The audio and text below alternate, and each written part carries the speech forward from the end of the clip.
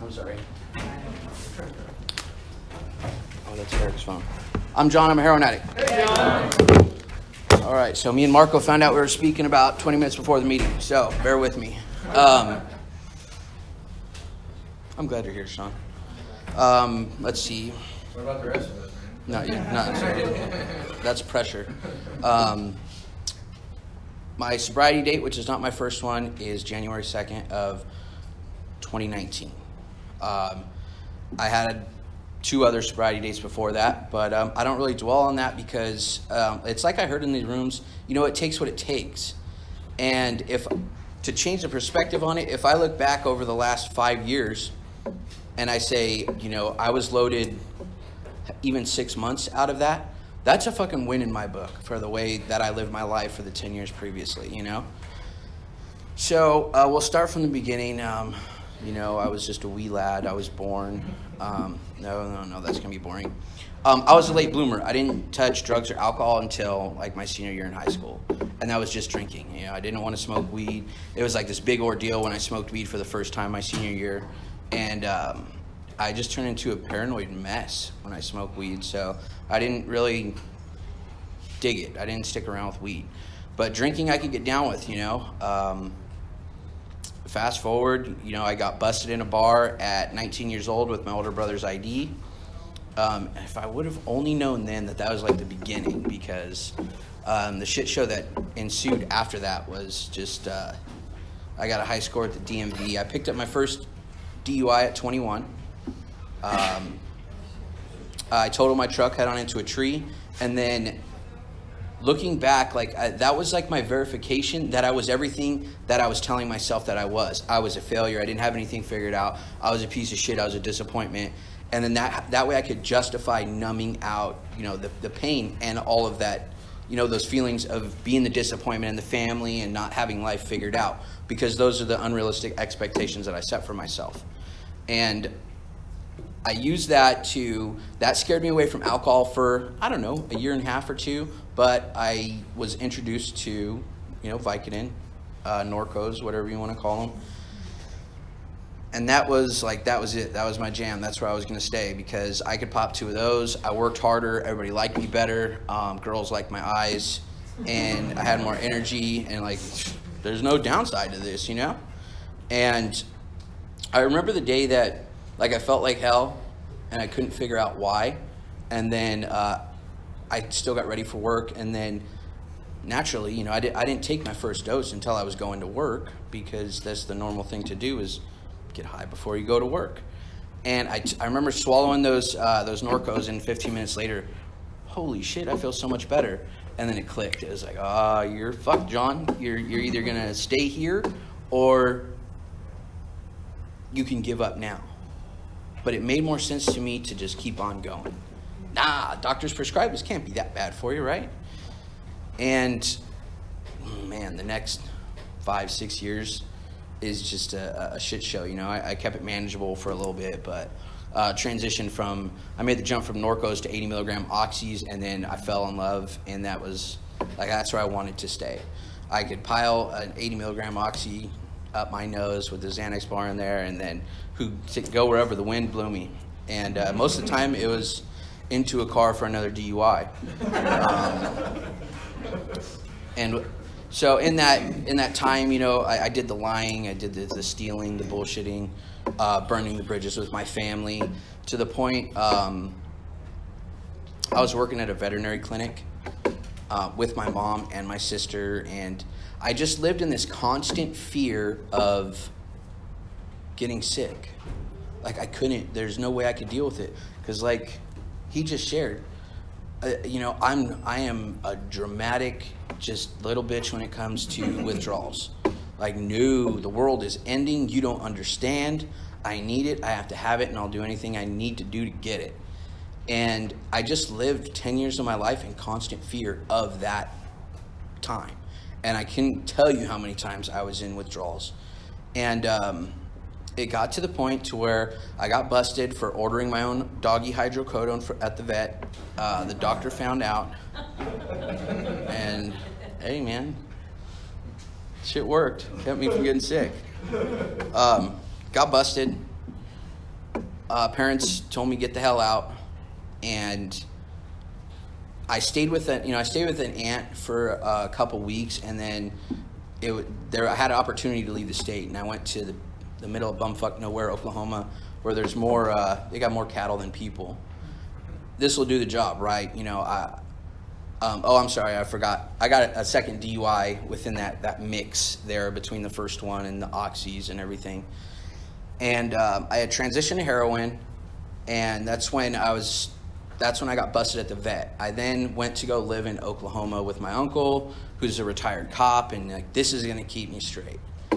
And I just got there, and I drank more than I've ever drank in my life. It took me a matter of like less than 2 weeks to find the Connect. The Connect was, he sold meth, who occasionally had some opiates, and so like that was my guy. He was going to be my best friend. I just did a lot more meth in Oklahoma than I've ever done in my life, and just shit got weird. Oklahoma, fuck me. I mean, it's like I'm that crazy drug addict alcoholic because the alcohol is a lower percentage out there, so that wasn't going to do the trick. I need the strong shit. I need the California shit, and so to enhance that, I would just eat 2 Benadryl and half a bottle of Robitussin before I started drinking. And I couldn't figure out how I blacked out so much in Oklahoma. It was, fucking A. Good Lord. Oklahoma was a rough go. So that lasted 9 months. I became best friends with the Connect's mom because she had the script of Roxy's. So I became best friends with her, and she gave me drugs for free. But 9 months, but I got out there, and I guess my point about that story is like I got out there, I got away from everything that I knew. I was just beyond uncomfortable, and I was still constantly nonstop thinking about, I don't feel right, I need to get high, and I didn't care what it was to get high, to not feel how I feel right now. So, I weasel my way, and I beg my way back to California, and I get my job back at the vet, and I keep it together for, maybe 8 months to a year. I fall right back into the same patterns. I'm still shooting dope. My brother's calling my connects and cutting me off. And my brother was like my running buddy. He's cutting me off behind my back. And so I'm trying to stay well because I'm deathly afraid of getting sick. So we had Tramadol there when there was no doggy Vicodin. So I took doggy Tramadol. Then I had a seizure in front of my mom and my sister at the vet because, believe it or not, you can take too much Tramadol. I found that out the hard way. And fast forward to 2016, me and my brother get an apartment, and good God, it just was all bad. We had a quick stint with speedballs on the daily, and that shit took us down like really fast. Like within a month and a half of speedballs on the daily was dark. It just got really bad really fast and unaffordable. When I woke up and took my get well heroin shot, and it didn't work, I knew uh-oh, this isn't good. We called them Belushis because Belushi died of an overdose of speedballs. We have an apartment. We decided to go for a joyride and fucked up on every downer in the book. Heroin, Xanax, Somas, and you guessed it, Johnny's gonna drive. Ended up in Long Beach. I sideswiped somebody. That woke us up from the nod. And then, fuck, where am I at? We're in Long Beach. What the fuck are we doing in Long Beach? I live in Anaheim. Fuck, bro, we gotta get home. Pull up to the next light. There's a cop with somebody pulled over right here. Bam! I rear end him right in front of the cop. Can't go nowhere. Getting locked up. They throw my brother down the street. He has no idea where it was. Just I got to read the police report on that. It wasn't a good look. I mean, they told me hold my head back, touch my nose, count to 10. They wrote down he's nodding off, he's snoring, he fell in the bushes 5 times. Fucking A, dude, that was so bad. So that was DUI number trace. And I'm kicking in Long Beach jail. It's the first time I've been in jail, and I'm kicking, and it was hell. It was hell. I'm locked up in there, and I'm calling my brother, telling him to pawn anything he can to bail me out because I got to get out, man. This shit sucks. And that's not going to happen. And I find out we're getting kicked out of the apartment that we're staying at. So now I have nowhere to go when I get out. He starts talking about treatment. That's not an option for me because I don't have the money. I don't have insurance. I don't have the resources. My family doesn't have money. I can't do it. You can. You have great insurance. Do it, bro. He picks me up. I remember we had the conversation when he picked me up from jail. Like, hey, you know, I've got 5 expired subs at the house. You know, just start. Don't even get high right now. Let's just start the subs now for you, bro. Like, this shit's bad. We don't know what we're going to do. Nope, I had to go home and get right. And so I remember got right with the heroin, and then I went to go put some shorts on, and then I found a Xanax bar and 3 somas, and I was like partying, and hell yeah, this is what I live for. And my brother's like, you literally just got out of jail for this shit. Like, how stupid are you? And I'm like, you're a greedy fucker. You just want one of these. So I gave him one. And, I mean, you know, I broke my brother out of the hospital twice. You know, he just got picked up because he was, like, found in the alley face down, OD'd. And I get a note on the door that he's in the hospital. My bright idea is I got to get him out, you know, and I rush to the hospital, and he's pulling catheters and fucking it and IV lines out and everything. And the nurse is like, dude, we're not holding you here, bro. You can leave. We're like, okay, sure. And he closes the curtain and pulls the shit out. Let's go, bro. You're going to fucking arrest us. And it's just the chaos, the nonstop fucking chaos. So my brother goes to treatment in like July 2016, and I've got a kick at my parents' house, and like I don't know what I'm gonna do.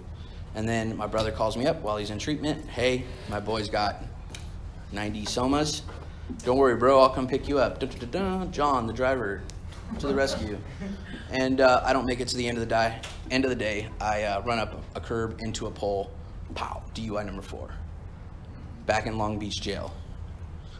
And I was in Long Beach jail, and I remember listening to all these guys talk about what they were going to do. I wasn't really kicking because I was just on the muscle relaxers and like coming down from just like gang of Red Bull. And listening to what all these guys were going to do as soon as they got out of jail. And I remember just being disgusted by it. Like, really? You're going to get out of jail and that's your plan, huh? And I'm like, God, that sounds so stupid. Is that what I sound like? And it just kind of hit me like, fuck, dude, you're looking in the mirror right now, John. And I just hated it. And I got out, and I had to go face, you know, mom and dad, because by then I was a 30-year-old drug addict still living with his parents. And I remember had to face my mom again, brokenhearted. Obviously, you don't hate jail that much because you keep going back. And, you know, that still was not enough for me to stop. What that was painful enough for me to do was to pick up the phone and ask for help. And what that looked like was calling a stranger, calling the first place on Google that came up. And they said, I can't help you, but call this person. And they were able to get me into a treatment center. You know, regardless of how it happened, in hindsight, that's nothing but a God shot. You know, that's a higher power moment because that was not in the cards for me. I'm a fixer. I think when I fuck something up, John has to go back and fix everything. Well, this just happened and it landed in my lap. Hey, you can do this. This is an opportunity for you. Being that I had no other options, I went. And when I got there, it was, you know, the same thing I think that we've all heard is go to meetings, get a sponsor, do these steps. And I heard this over and over and over. And then what that became to me was like, wow, man, this cult is really stupid. They're going to come read this God shit on the wall. Oh, never going to do drugs again. I'll take that bet. I'll prove you fuckers wrong. I'm going to go ahead, do these steps, and then at the end, I'm going to get high again because I know I just did a couple things wrong. I just got to not drive, you know? I kind of got an issue with getting loaded and driving. So I'll figure it out, you know? And that was my attitude towards jumping into the steps. I picked up, my first sponsor was a guy from the East Coast. I couldn't tell you anything that I had in common with him, but he was a guy that showed up to meetings that people seemed to like. He had a smile on his face, and he seemed to like himself. And I had no idea what that felt like. I hated myself when I was in the middle of all of that chaos and all of that, just that pain. I hated who I was. I hated how I felt, but I didn't know how to not feel that way. The only way I knew how to feel better was to put something into my system. And So I got into the work, and I was in treatment and, kind of half-assing it. And I remember about, the third step when God starts coming up. I didn't really have anything against God, but I didn't really have like a God either. And some things just happened. It didn't even happen in my life. It happened for my parents. And I was like, okay, I can get behind the idea that, there's something out there working that's not me. So I can get behind that.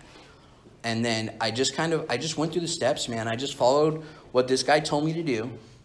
And life seemed to get better, and I wasn't as angry, and I didn't hate the person I saw in the mirror every single day. And life got lighter. I don't know how to explain it, but you get lighter. It's like there's a load off of your back, and this was with charges pending for DUIs 3 and 4. I had no idea if I'm getting charged with a felony. I have no idea. And it was just kind of, and it was broken down to me to just do what is in front of you. And the rest kind of falls in place. My sponsor tells me, your world is on fire, your house is on fire, and in this program they tell you go paint the fence. What?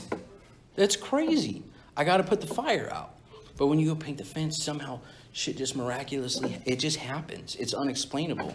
And I've had those moments in sobriety. I've had those. I went to court for the one charge, which should have been a felony because I had, pending. I already had previous DUIs. So if you're in an accident or you hurt somebody, they throw the book at you. But I got a very light sentence from that because of what I was doing.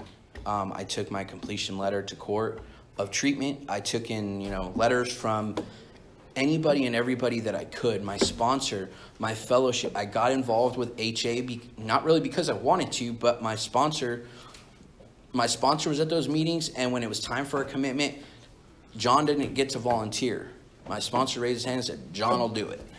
And I didn't, okay, yes, fine. If that's what you want me to do, then I'll do it. And it was just a lot of that, because what I think I want to do 9 times out of 10 is not the move. The first thought and the first move for me is stupid, And these were the things that I was starting to see. I was starting to realize. And then, the family wanted me around. They invited me home for Thanksgiving and Christmas and these things. I went to jail. I went to LA County Jail in sobriety for that DUI. And, was it fun? No, it sucked. I've dealt with, my first year of sobriety was insane with the amount of family deaths that I had that were not drug-related, alcohol-related. I mean, it was just like natural causes or freak accidents. And, I don't know about you, but when an event like that happens in my life, it's a reason to use. Not that I needed a reason. If I woke up, it was like, there's a reason to use. But if something went wrong, then I could play the woe is me, poor me. You would do it if you were in my shoes because my life sucks. And I wasn't thinking like that anymore. And I walked through some stuff in my first year of sobriety that I never in my life thought I would be able to walk through. And now fast forward to just this past year. This past year has beaten me to a pulp. My father died in July, which I was around to support my mom, to help her with what needed to be done. My brother was in this some crazy freak accident at work and had open brain surgery, a craniotomy, 9 plates in his face. We were expecting a vegetable, if not death, through this thing. I walked through that on top of losing a couple of jobs within this whole past year. I think was a little bit funky for everybody with this whole pandemic thing. And I didn't do those things. I can't do those things. It's proven in my past that I don't get through those things by myself. I cannot. I've tried in the past, and I get loaded every time. And because I've had some experience with getting through some of these hard times, it was simply, okay, what are we doing today? You know, there was a period of time where I thought I was entitled and strong enough that I could be mad at my higher power, that I could be mad at God. Screw him. Why would he do this to me? Getting back into that kind of that thinking. And in hindsight, and what comes with it is I had these people around me that were able to point things out like, yeah, man, it's tough, dude. You know, this is life. Life happens. But look at these other things that are kind of happening around you. These are things that are good, that are holding you up. You have this support system that you wouldn't have been in before. And so it changes everything. But most importantly, what going through these steps and getting involved in the program did for me was it flipped my perspective on things. I can try to see things from your point of view. I want to come from a place of understanding.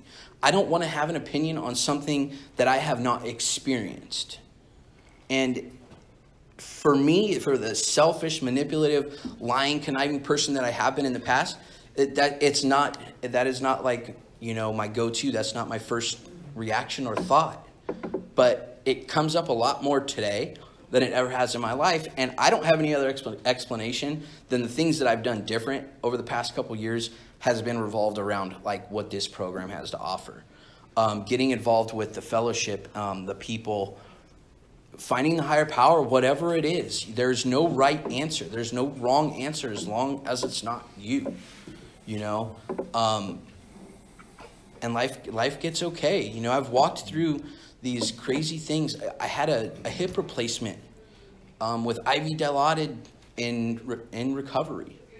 I have to have the other hip replaced like soon, and it's going to be the same thing. And what I could tell you from that experience was going home with pain meds and taking those for even a week and a half. After the week and a half, just all of those old thoughts started creeping in. You're sick. Uh-oh, you sneezed one time. Uh-oh, you yawned. You know, this is it. You're sick. Oh, you're going to shit yourself soon. And that's insane. That is insane. I feel like that's not how a normal brain works. And to kind of get through that, man. I mean, it was a dark place, and it was like a good thing that I was literally immobile because I couldn't get up to do dumb shit. And, you know, that's when I had people come to my house to have a meeting with me who would come talk to me, who cared for me in this. You know, it wasn't my family who was in the hospital when these things happened. It was the people from the program who showed up. It was the people from the program who took me to court. It was the people from the program who drove me to LA to try to get my driver's license back. It was all people from the program who showed up to do these things that are a pain in the ass, to get from San Clemente to Long Beach by 9 a.m. every Saturday for 2 years for a DUI class. Like, I don't think my family would do that for me. And because somebody had been in a similar position and was told to be of service, was willing to do that for me. And so for me to not be willing to do that to somebody else is selfish and self-centered, which the book tells me is my problem to my core. So naturally, the things that I want to do are going to be wrong, and I more than likely should be doing the opposite. I have people in my life that I can bounce things off of. I have my family in my life that genuinely gives a shit and actually comes to me for advice and for support, which is a foreign concept to me.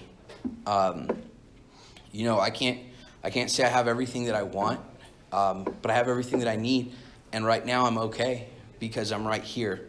Now, in 10 minutes or an hour, I don't know. I don't know what it's going to be like.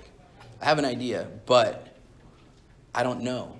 So I'll deal with it when it comes. And if I can stay in a place of being present right here, right now, then the rest of the shit doesn't matter. And it's just that simple. What is the next indicated step? It's a very, very basic, simple program. But if you're anything like me, I'm going to try to complicate it. I'm going to try to outsmart it. I'm going to overthink it. I'm going to find an angle, and I'm going to do things different just to prove you wrong because I always got to be right. And it's just so basic and so simple. I didn't say it was easy, but what I can tell you is nobody out there really, you know, doesn't give a shit that you get sober. Nothing is going to change out there because you got sober. The only thing that changes is your perspective and your reaction to what's happening out there. And until something changes inside, then it's everything else stays shitty. I can't fill something interior with something exterior. Like, it just doesn't work. The car, the girl, the dog, the house, it just doesn't work. And I'll hear time and time and time again of those things failing. And at the end of the day, I mean, my solution is when I'm down and out, it's between me and my higher power. I'm lazy, so I call it God. And a prayer doesn't have to be get on my knees, light a candle and bow down or anything like that. I mean, it's just simple shit. Just driving in the car. God, hey, you got me today? I hope so. If not, you're a dick, but I get you because that's my higher power. He kind of fucks with me like that. I remember coming in. I didn't want to be here, but I didn't really have any other options. So I had no idea what I was doing, and it was a cult. It was uncomfortable. Sitting up here speaking, I can feel my cheeks blazing red right now. These are the things that, I can say I get to do. I remember sitting in the seat at 30 days sober and listening to someone speak, thinking, good God, I would never do that. Sit in front of a bunch of weirdos and tell them, for what? Like, I'm fucked up, but not that fucked up. And I don't know, man, life's okay today. Life is all right. And the biggest thing is the perception change. Like I said, I don't hate the guy that I see in the mirror every single day. And I actually have some solution in my life to where when I am presented with these problems, that I can get through them without jamming something into my arm, up my nose, down my throat. And in order to keep that, there's just a couple things that I got to do on a daily basis. And it's broken down really simple. So, I mean, if you don't want to be here, I get it. It doesn't get any better out there. I tried it. I've talked to many people who keep going back out there, and it's just, they're not going anywhere. So, like I said, my outlook on it was, let me give this a shot because I haven't tried it, and then I'll form my own opinion that you're wrong. And now I'm better than you. But that's just not how it worked out, That's what I had to tell myself to get into it and to get through it. So my name's John. I'm a heroin addict. Thank you guys for listening to my bullshit.